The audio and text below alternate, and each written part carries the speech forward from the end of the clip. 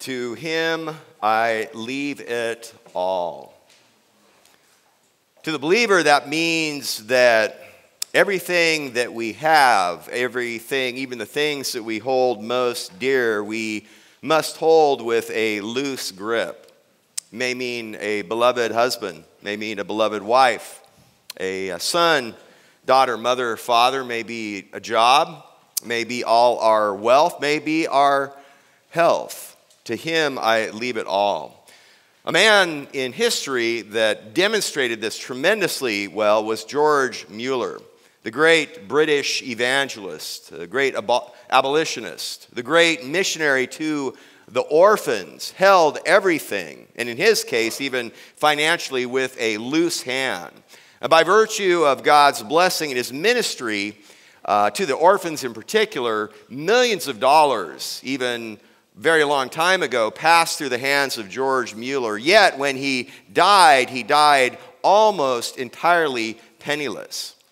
The interesting thing is, though, that was by volition, that was by choice. And even more interesting, more telling, is that for people that would pass George Mueller in the street, they wouldn't look at him and say, oh, there is a downcast man, there is a sullen man, there is a poverty-stricken man. Rather, they would look at him and they would say, there is an educated man, there is a gentleman, a gentleman. And why is this? George Mueller gave the answer why. He said the reason why he took great care to not look haggard and downcast was, quote, I would never want someone to look at me and think I serve a master who's not generous. Beloved, please open your Bibles to the book of Haggai.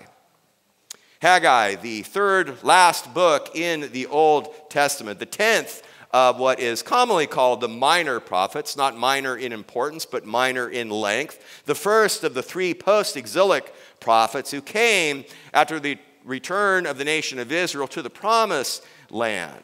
Israel had been taken into captivity in the 19th century before Christ by Egypt. They returned after some 430 years. They were taken into captivity in the 8th century by Assyria. They were taken into captivity in the 6th century, again before Christ, in the hands of Babylon. And then a righteous king, after the empire of Babylon was taken over by the empire of the Medo-Persians, the good king Cyrus, good from a human perspective by virtue of what he did, gave a decree to the nation of Israel that she may return to the promised land and rebuild the temple. The temple began rebuilding. A man named Zerubbabel and Joshua, the governor and the high priest, took 50,000 people back to the land. And in 536 BC in Jerusalem, they began rebuilding the temple.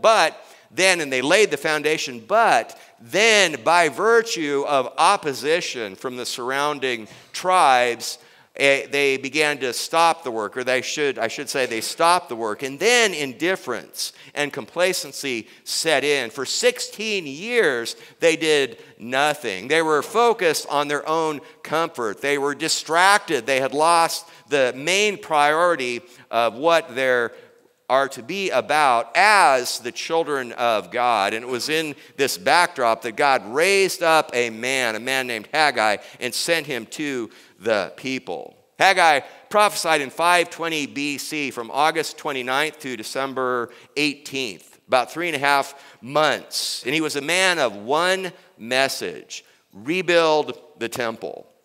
Chapter 1, which we looked at last week, there are 4 words of Haggai. The first word of Haggai is all of chapter 1, and then in chapter 2, there's 3 words. We're going to look at the first part of the second word of Haggai here this morning. But in chapter 1, we saw that Haggai preached and told the lazy, complacent, self-centered, self-satisfying people to repent and rebuild the temple. And out of the rubble of the ruin of the temple comes the restoration of the remnant of the people. The same God that moved the heart of King Cyrus some 16 years earlier stirs the heart of the remnant of the people in the land, and they begin to work.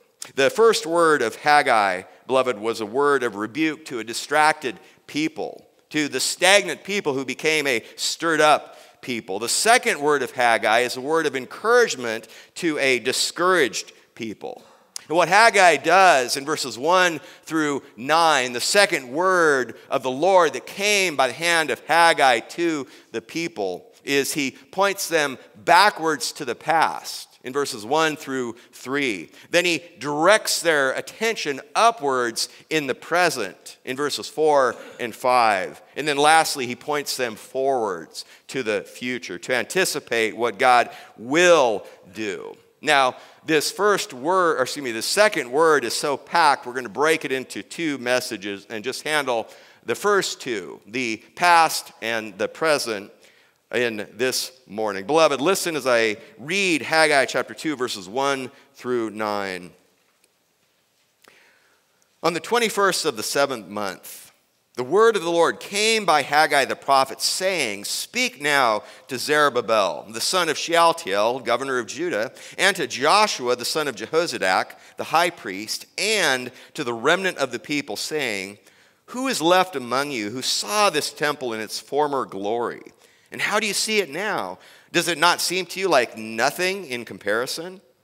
But now take courage, Zerubbabel, declares the Lord. Take courage also, Joshua, son of Jehozadak, the high priest. And all you people of the land, take courage, declares the Lord, and work, for I am with you, declares the Lord of hosts. As for the promise which I made you when you came out of Egypt, my spirit is abiding in your midst. Do not fear. For thus says the Lord of hosts, once more in a little while I'm going to shake the heavens and the earth, the sea also, and the dry land. And I will shake all the nations, and they will come with the wealth of all nations. And I will fill this house with glory, says the Lord of hosts. The silver is mine and the gold is mine, declares the Lord of hosts. The latter glory of this house will be greater than the former, says the Lord of hosts. And in this place I shall give peace, declares the Lord of hosts. Beloved, this is the word of God which has been read in your hearing. Please attend to it as such. As I mentioned, we're going to cover verses 1 through 5. That is our text here this morning. And the proposition, basically, Haggai gives them two encouragements. He says, remember the past and redeem the present. Remember the past and redeem the present. What he's doing is he's bringing this word of encouragement to a discouraged people to strengthen the hands of the people of God in the work of God by looking to the word of God. So let's look at this first encouragement. Remember the past. The 19th century British poet William Wordsworth said, "Let us learn from the past to profit for the present and live better in the future." That's not a bad, almost summary purpose statement of what we have here. Beloved, the first word of the Lord came again on August 29th in the year 520 BC. Unlike Jeremiah, who preached 55 years with no record of repentance, unlike Micah, who preached 20 years before there was repentance, Haggai preached, and 23 days later, the people repent and begin to rebuild. Now, on the 21st of the 7th month, it's only 26 days later, not even a full month after they began to rebuild, and the people are becoming discouraged and need another need another encouragement to be about the work. In the Screwtape Letters record the dialogue of a senior demon, Screwtape, with his junior apprentice, Wormwood. And there came a time when the junior demon, Wormwood, was very dissatisfied and grumbling and not happy because all his strategies, his tactics weren't working. And Screwtape said to Wormwood, "Have you tried discouragement? Because discouragement always works." Beloved, what we see here is, again, only 26 days after this repentance, only 26 days plus after the people that were this people in chapter 1, verse 2, become the remnant in 1:12 and 1:14, and in our passage here this morning. Haggai nix nips the problem in the bud. He level sets the situation. He deals with the encroaching discouragement. Haggai is a man of one message. He is a man of conviction and fortitude. He doesn't mess around. He gets right in their kitchen where he needs to, because Haggai knows that faith has to learn and faith has to grow. Faith has to learn how to overcome. Faith has to learn how to persevere. On this side of glory, we're all a work in process. On that side of glory, our faith becomes sight. Our hope is realized. But in the here and now, we need reminders. In his commentary on Haggai, John Calvin said, "Hence also we may learn how necessary it is for us to be constantly stimulated. For Satan can easily find 1,000 impediments by which he may turn us aside from the right course. Except God often repeats his exhortations to keep us awake." Beloved, on the 21st of the 7th month. Now, to the woman in Israel, when Haggai says, when they read those words on the 21st of the 7th month, that would be like saying in our culture on the 3rd Thursday of November, or on the 4th of July, or on December 25th. The 21st of the 7th month was the last day of the week-long Feast of Booths. The Feast of Booths was the 7th and last of the 7 feasts God had instituted in the nation of Israel in Leviticus chapter 23. And the Feast of Booths is the last feast on the Jewish calendar. And this particular day is the last day of this last feast. The Feast of Booths was one of the 3 feasts where, according to Moses' instruction in Deuteronomy 16, verse 16, all your males shall appear before the Lord your God in the place which he chooses. So for a week, the nation of Israel, the men would come to Jerusalem, and the families and the people of Israel would live in temporary booths. And what they were doing, what they are instructed by God to do in this feast, was to celebrate, to remember, to celebrate the end of the autumn harvest and God's provision, to celebrate the ingathering of the crops, beginning with the first fruits, and to remember and to celebrate their 40 years of wandering in the wilderness, in particular, God's miraculous provision for a nation of some 2 million people wandering in that wilderness. That is the importance and intent of this. So Haggai's audience now for his second word is much bigger than his original audience. When he gave his first word back on what we would have of August 29th, that was basically the people that were in the promised land. But now there would be pilgrims that have come for the Feast of Booths, and so his audience is much bigger. And what we see here, he says, speak now. God says to Haggai, speak now to Zerubbabel and to Joshua and to the remnant of the people. Very similar to the verse 1 of chapter 1 that we saw before. But now he's speaking not just even initially at the beginning of this word to the leaders, he's also speaking to the remnant of the people.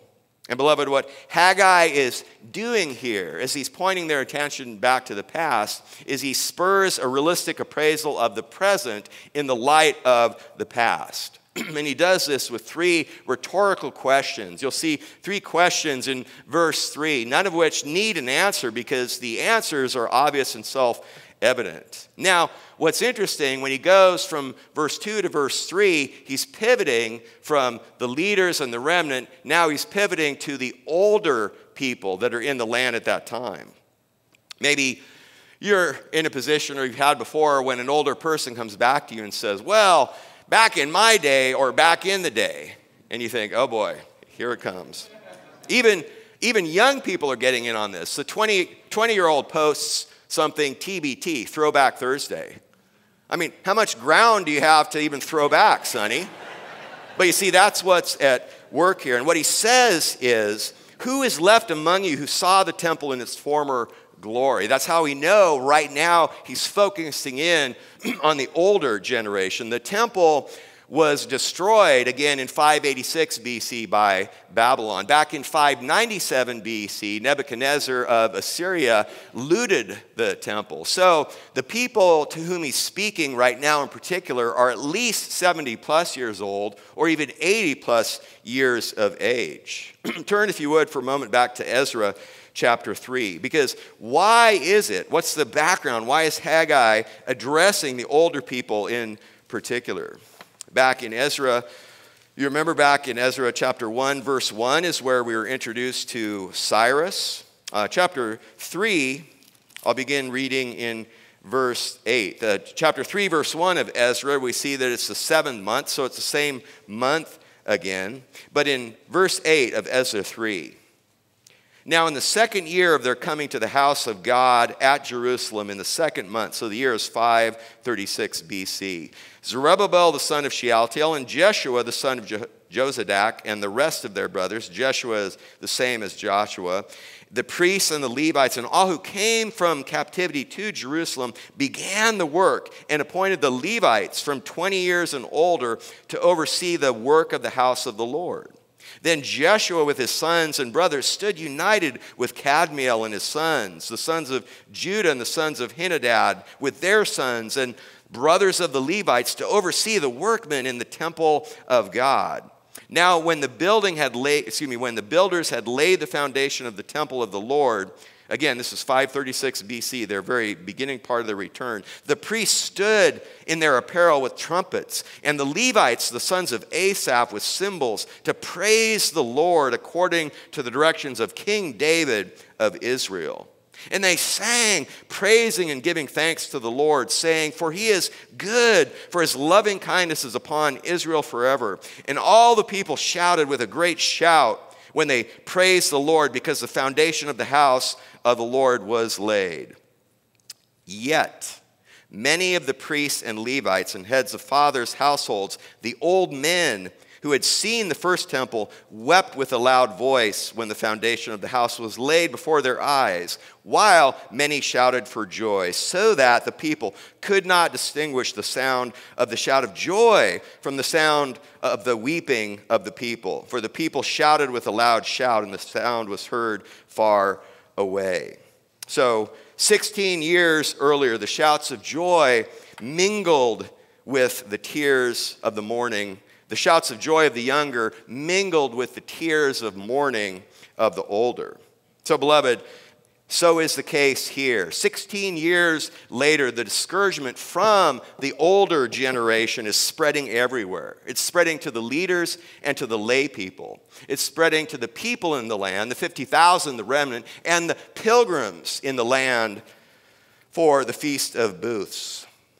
Charles Spurgeon said, this is leaping forward to the church. He said, those complain first in our churches who have the least to do. The gift of grumbling is largely dispensed among those who have no other talents or who keep what they have wrapped up in a napkin. And in the case of Israel in the Promised Land, both in 536 BC and now 520 BC, it's the older people, the older generation that is bringing the discouragement. I remember when I was working out through pretty much almost all of 2020 with my fitness coach, Zach Miller. And Zach made the observation that it's my age group, it's people in their 50s, where you really start to see a wide divergence between of health and fitness. Because in one case it could be a discipline issue, in other cases it could be you start feeling the pain. Some pain is weakness leaving the body. Not all pain is weakness leaving the body, but some is. And he said it's just interesting you kind of see that. And I thought of that this morning because so also it seems like very often there can be a wider divergence in the older generation between the discouragers and the encouragers. Now, let me say this. I preach the Word of God as the passage comes. This is not Santan Bible Church. Our beloved older generation at Santan Bible Church, almost to a man or woman, are encouragers. But this is the Word of God. This is the context. And that is a dynamic, to be sure. It's something to watch for. Continuing on verse 3, Haggai 2, and how do you see it now? Second rhetorical question. Does it not seem to you like nothing in comparison? Now, this temple comparison that he's talking about here, he's not comparing a house in Paradise Valley and a house in Florence. He's comparing the same house. He's comparing the gutted, ruined skeleton of a house with its former pristine state. And even as we think of this, we often say and we often refer to Solomon's temple and Zerubbabel's temple and then lastly Herod's temple. So how many temples are there? 3? 2? 1? According to God, there's one temple. That's why this is a call to rebuild. There's one temple. In fact, this temple here in our text is literally this house. There's one temple, one house of God back at that time. It was a physical temple at that point. It's a different matter now. Also, beloved, the issue the people were facing in this temple comparison of its past state and its present state, it's not a size issue.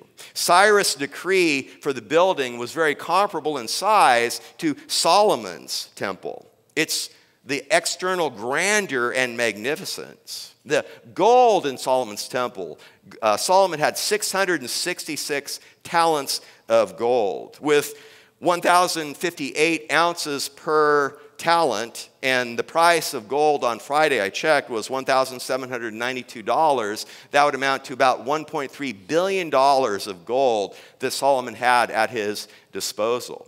That's what the people were looking at. And the problem here is a heart issue. It's not a resource issue. It's a spirit of defeat, a spirit of despondency, a spirit of demoralization, a spirit of discouragement that had creeped in and infected, in this case, the hearts of the elders, but it was spreading to the rest of the people. So Haggai exposes what's fermenting in the heart. Haggai takes the elephant on the table and he cooks it for lunch right before them. Because, beloved, seeing can be deceiving.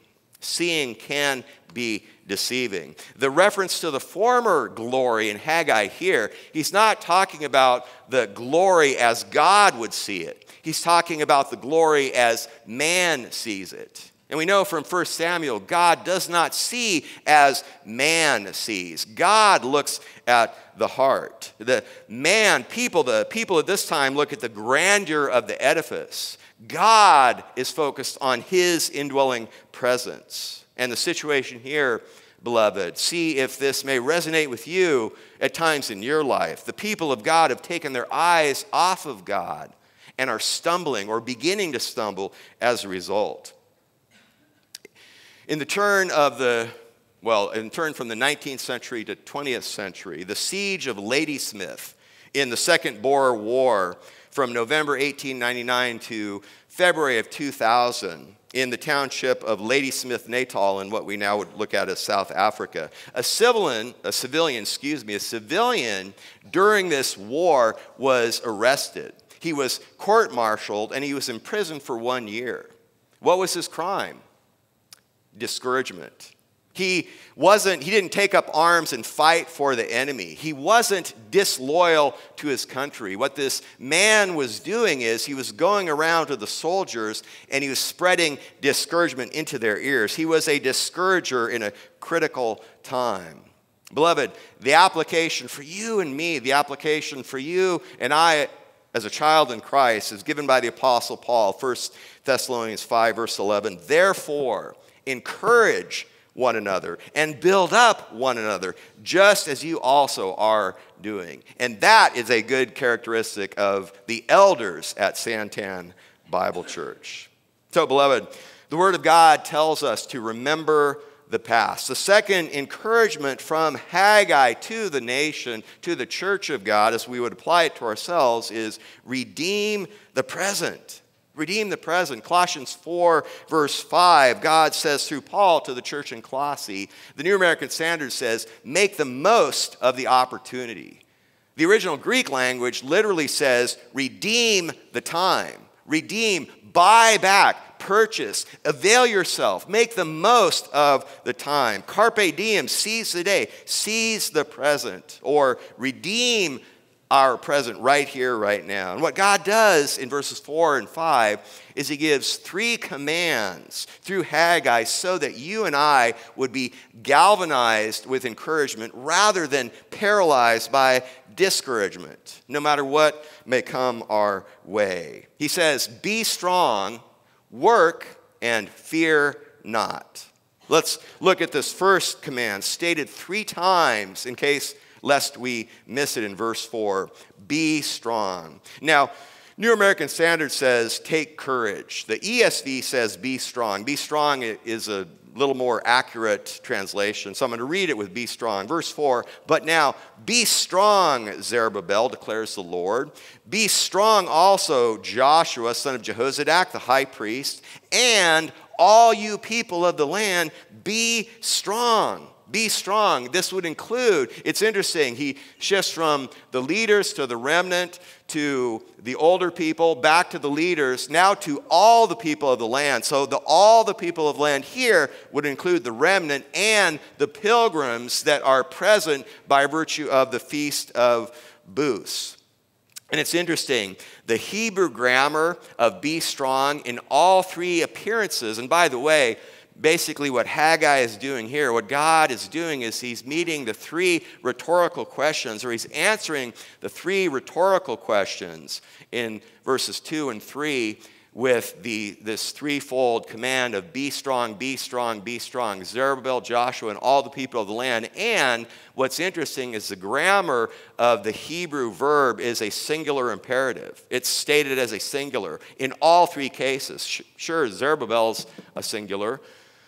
Joshua is singular, but all the people of the land, the grammar is singular, meaning that there is corporate responsibility and there is individual responsibility. Even all you people of the Lord, all of you, all the church together, yet each one of us has individual responsibility to be strong. And beloved, this command from God to be strong, it's very common in both the Old Testament and the New Testament, especially in the Old Testament. For example, very often God commands the nation of Israel to be strong. Moses says to Israel as they're getting ready to come into the land that God had promised to them. In Deuteronomy 31, verse 6, be strong and courageous. Don't be afraid or tremble at them. God says to Joshua, as Joshua is getting ready to take the mantle of leadership from Moses. I mean, Joshua was a capable dude, but Moses, I mean, that'd be enough to make you shake in your boots. God tells Joshua, Joshua 1:9, be strong and be courageous. Do not tremble or be dismayed. 1 Chronicles 28, verse 20, David said to his son Solomon, be strong and courageous and act. Do not fear or be dismayed. Hezekiah said to the nation of Israel who were fearing the Assyrians in 2 Chronicles 32, verse 7, be strong and courageous. Do not fear or be dismayed because of the king of Assyria, nor because of all the multitude which is in him. Or, as we were so blessed as we were going through Ephesians and we had that magnificent pericope of Scripture, that passage of Scripture from Ephesians 6:10 through 20 on the holy war of God, the spiritual war and the armor of the Lord. God begins it through Paul to the Ephesians 6, verse 10. Be strong in the Lord and in the strength of his might. Be strong and know that your strength and my strength comes from outside of us. It comes from the Lord. Be empowered in the Lord. Now, in the context back here in Haggai 2, verse 4, as we go to verse 5, to borrow an illustration from competing fitness industries, God doesn't command us to be bodybuilders. He doesn't command us to be spiritually strong merely so we can preen up on a stage.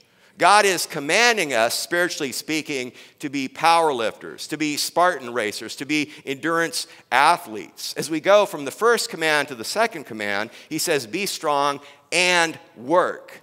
It's not just the mere state of being strong. Do something with your strength. Do something with your courage. Work. And the situation here is, even though the foundation had been laid 16 years earlier, after 16 years, they would still need to clear the rubble from the land. They would still need to do an assessment of the strength of the foundation, the strength of the stones, the strength of the walls. They would need to gather and harness the workmen for the job. There's much to be done. And to compound the situation, during this 26-day period, again, this second word comes on the 21st day of the 7th month. Well, on the first day of the 7th month, that was the Feast of Tabernacles. On the 10th day of the 7th month is the Day of Atonement. And then on the 15th of the 7th month, that began the week-long celebration of the Feast of Booths. All of those which no work is to be done, coupled with the Sabbaths. So there's multiple elements here that come into weigh. And what God says is be strong, again, and work. And by the way, this work is the centerpiece of this whole second word. Again, Haggai is a man of one message: rebuild the temple. Work here, this command from God, is the centerpiece of the whole word, and even the centerpiece of these three commands, because he says, be strong and work. Then conversely, on the back end, work and fear not. Work and fear not. Now, one might ask reasonably, why? Why should I be strong? How can I be strong? How can I take courage? How can you expect me to work? You don't know my situation. You don't know the opposition. You don't understand the meager supplies. You don't understand the hopelessness. You don't understand my frailty. Beloved, the remedy for the fearful and the faithless is to lift your eyes off of the discouraging circumstance and lift your eyes off of them. Look upwards to the presence of the Lord with you and the promise of God to you. Beloved, look to the presence of God. He says, for I am with you. Be strong and work, for I am with you. This is God's merciful, guiding presence. And by the way, all four examples that I gave before, of Moses to Israel, of God to Joshua, of David to Solomon, and of Hezekiah to Israel, every single one of those commands to be strong are followed by this promise of God's presence. Deuteronomy 31 verse 6, be strong and courageous, for the Lord your God is the one who goes with you. He will not fail you, nor will he forsake you. Joshua 1:9, be strong and courageous, for the Lord your God is with you wherever you go.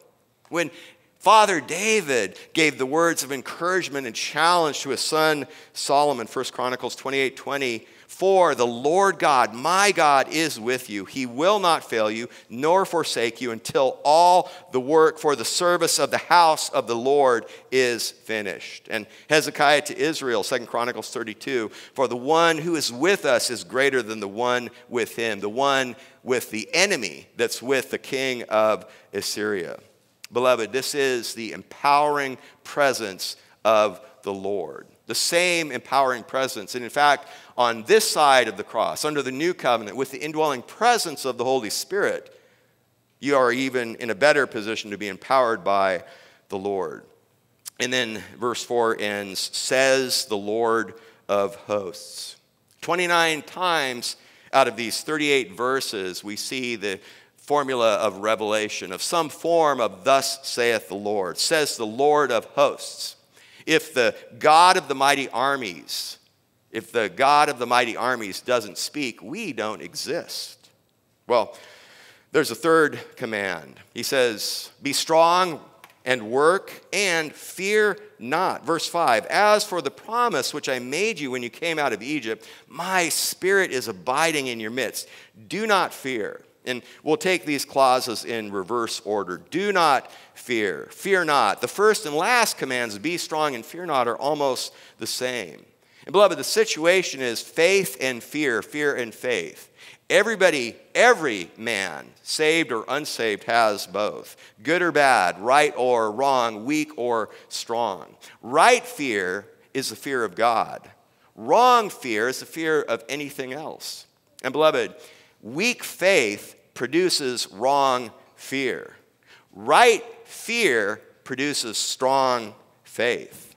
And a fearful Christian, I would say, is close, a very close second to a hypocritical Christian in terms of doing damage to the testimony of Christ. And if we need an example of how significant of a sin is it for a child of God, or how significant of a sin is any kind of wrong fear. In Revelation 21, verse 8, when John has the vision of heaven and the beauty and the glory and the presence with Christ forever and ever, where there is no more pain, there are no more tears, there is no more sorrow or mourning. Conversely, he gives a picture of those that are held outside the city, those who are in hell. In Revelation 21, verse 8, he says, and look at the first of the list that he gives, for the cowardly and unbelieving and abominable and murderers and immoral persons and sorcerers and idolaters and all liars, their part will be in the lake that burns with fire and brimstone, which is the second death. And again, the first in that list is cowardly. The wrong kind of fear, beloved, is not a small sin. But back here in Haggai 2, verse 5, he says, my spirit is abiding in your midst. My spirit is abiding in your midst. Isaiah 63, verses 11 through 14, God records through Isaiah how his spirit was with the nation of Israel, even as they were being led out of captivity of Egypt. Nehemiah 9, verse 20, Nehemiah says, you gave your good spirit to instruct them, to instruct your people. One point here we'll bring out, it's interesting, he says, my spirit will be abiding in your midst. He doesn't say my spirit will be indwelling in you. The indwelling ministry of the Holy Spirit, which is a fulfillment of the new covenant promise of Jeremiah 31, that is a New Testament, that is a new covenant. That took place at Pentecost. What we have here is when we look at the ministry of the Holy Spirit in the Old Testament, it was a theocratic empowerment ministry of the Holy Spirit. David's fear, when David repented of his great sins of adultery and murder in Psalm 51, he said, take not thy spirit from me. David's fear is not our fear. The New Testament church, we fear the quenching of the Spirit. We fear grieving the Spirit. We don't fear the removal of the Spirit. But back on task. And again, that's just one more statement of this empowering presence of God with you. What about the promise? What is a promise worth? It depends. Who's the one promising? How good is his or her word? How does the one promising frame the promise? Does he say, I will do this? Or does he say, well, if this, then that? Beloved, verse 5, right at the beginning, look to the promise of God. As for the promise which I made you when you came out of Egypt. Literally, the promise which I cut with you. The making of a promise, the making of a covenant in the Old Testament was more a cutting than a writing. For example, Exodus 24, verse 8, Moses took the blood and sprinkled it on the people and said, behold, the blood of the covenant which the Lord has cut with you. Now, to be sure, it's kind of interesting. There's almost like a telescopic dimension here. The immediate reference would be when God took the nation out of Israel. Even as I mentioned, Isaiah 63, Isaiah remembers how the Spirit of God was with the nation of Israel when God rescued them from their Egyptian captivity. However, God also took Abraham. He was Abram at that point, Genesis 13. God took Abram out of Egypt. Abram came out of Egypt. And it was in Genesis 15, out of Abram came out of Egypt, that God cut his covenant with Abraham. The covenant that God cut with the nation of Israel at the time of the Exodus was a conditional covenant. In Exodus 19, God says to the people, if you do this, then I will do this. And then later on, after God says that, the people say, we will do this. But in the other 5 biblical covenants, they're unilateral, they're unconditional. God just says, I will do this. And in Genesis 15, when God cut his Abrahamic covenant with Abraham, he gave a beautiful picture of this. Genesis 15, verses 17 and 18. It came about when the sun had set that it was very dark. And behold, there appeared a smoking oven and a flaming torch which passed between these pieces. On that day, the Lord cut a covenant with Abram, saying, to your descendants, I have given this land. That's the land that the post-exilic people, the remnant, and the pilgrims are hearing this message from Haggai at that point in time. Abram is sleeping while God appeared as a smoking fire, as a smoking oven, and passed between the pieces. Beloved, God is swearing here by virtue of the cutting of the covenant. And the Lord doesn't swear by heaven, which is his throne. He doesn't swear by the earth, which is his footstool. The Lord swears by the virtue of his own person, by his very nature. That's why God tells Abraham in Genesis 22, verse 16, by myself I have sworn, declares the Lord. And beloved, even when God, as Abram was sleeping in Genesis 15, and God passed between the pieces, that's a demonstration that this covenant, this promise, is unilateral, unconditional, eternal, and irrevocable. Promise of God. Similar to what the Apostle Paul writes of in Romans 11, verse 29, the gifts and the calling of the Lord are irrevocable.